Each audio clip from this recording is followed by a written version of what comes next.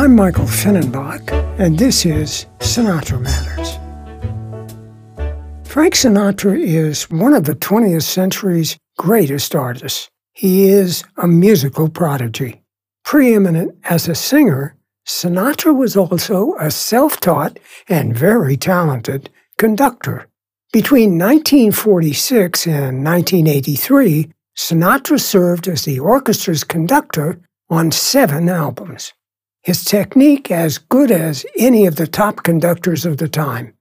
One of Sinatra's much celebrated forays as a conductor is on Peggy Lee's 1957 album titled The Man I Love, a recording highlighted by Nelson Riddle's luminous arrangements and Frank Sinatra's sensitive conducting. Featured on that album is Peggy Lee's quintessential recording of the Jerome Kern Oscar Hammerstein II classic, The Folks Who Live on the Hill. I'm very partial to this song. The Folks Who Live on the Hill is, for me, one of those timeless songs that imprint itself on our imagination as unforgettable. And the song is particularly associated with Peggy Lee and this recording.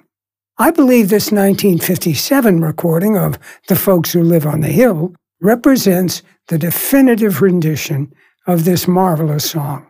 First, a bit of background. Peggy Lee had a storied career. Debuting in 1941 with the Benny Goodman Band, she had a big hit with Why Don't You Do Right. Produced a classic album, Black Coffee, in the 1950s, received an Oscar nomination for her performance in the 1955 film Pete Kelly's Blues, and had a big hit song, Fever, in 1958, and in 1969, another major success with Is That All There Is? She had a lifelong friendship with Frank Sinatra. The shared affection and camaraderie between the two singers shines through on multiple examples of their film performances together. There have been very few men in our business, wrote Peggy Lee, who have affected me as deeply as Frank Sinatra. About Lee, Sinatra said, her wonderful talent should be studied by every vocalist. Her regal presence is pure elegance and charm. In 1952, Peggy Lee left her longtime recording home, Capitol Records, for what turned out to be a 5-year sojourn at Decca Records.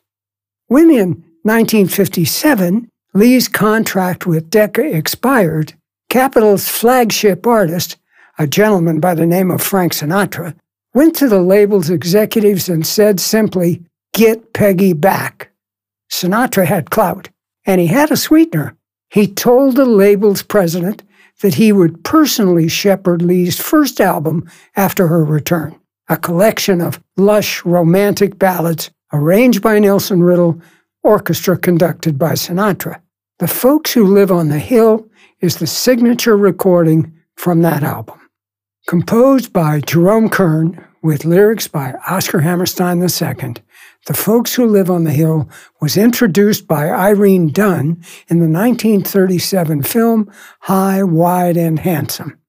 It rates as one of Kern's most captivating and beautiful melodies, a masterwork of superb craftsmanship and taste, a high-water mark of Kern and Hammerstein's considerable musical legacy.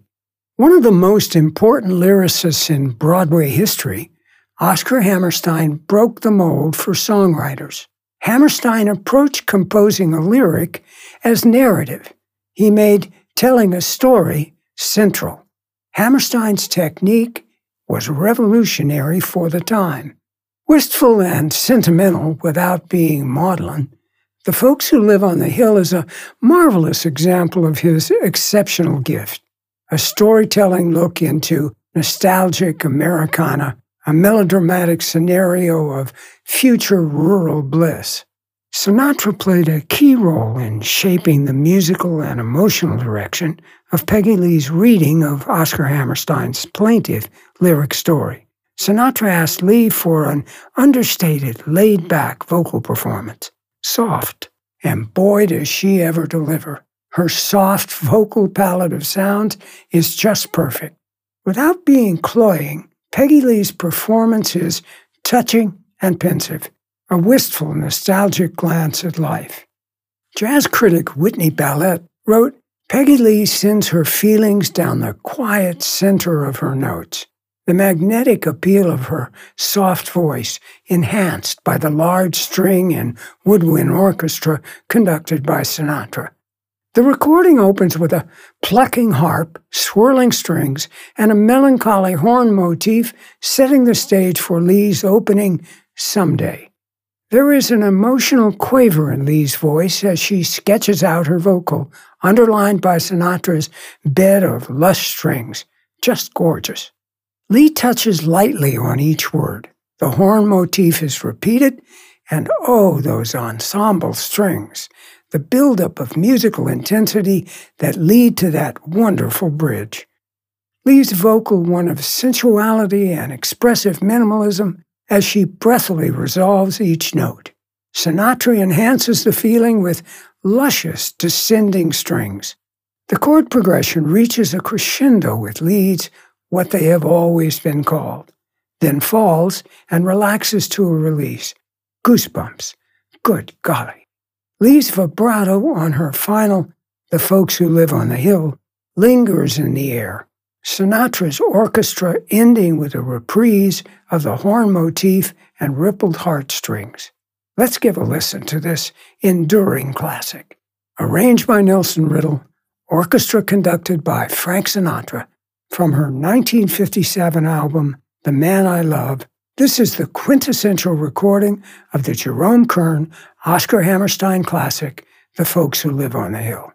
Here is Miss Peggy Lee.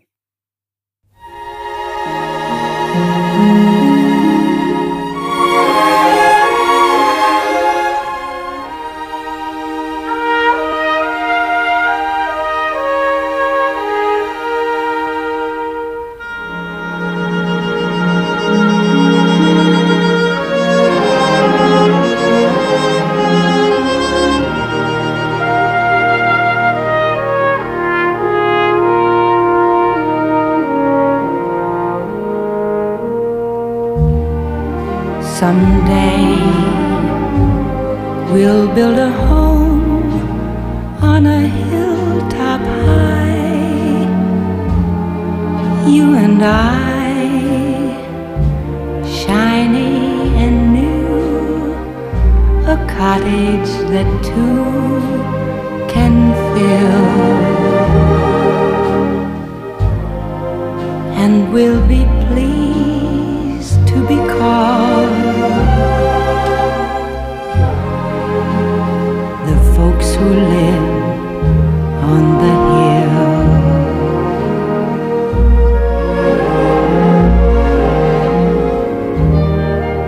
Someday we may be adding a wing or two, a thing or two. We will make changes as any family will, but we will always be called the folks who live on the hill.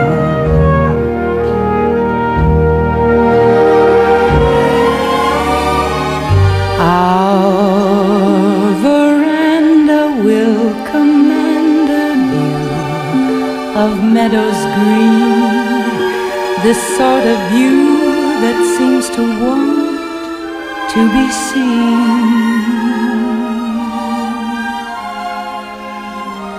And when the kids grow up and leave us,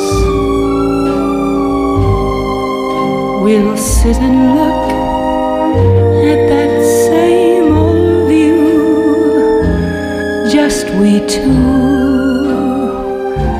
Baby and Joe, who used to be Jack and Jill. the folks who like to be called what they have always been called, the folks who live on the hill.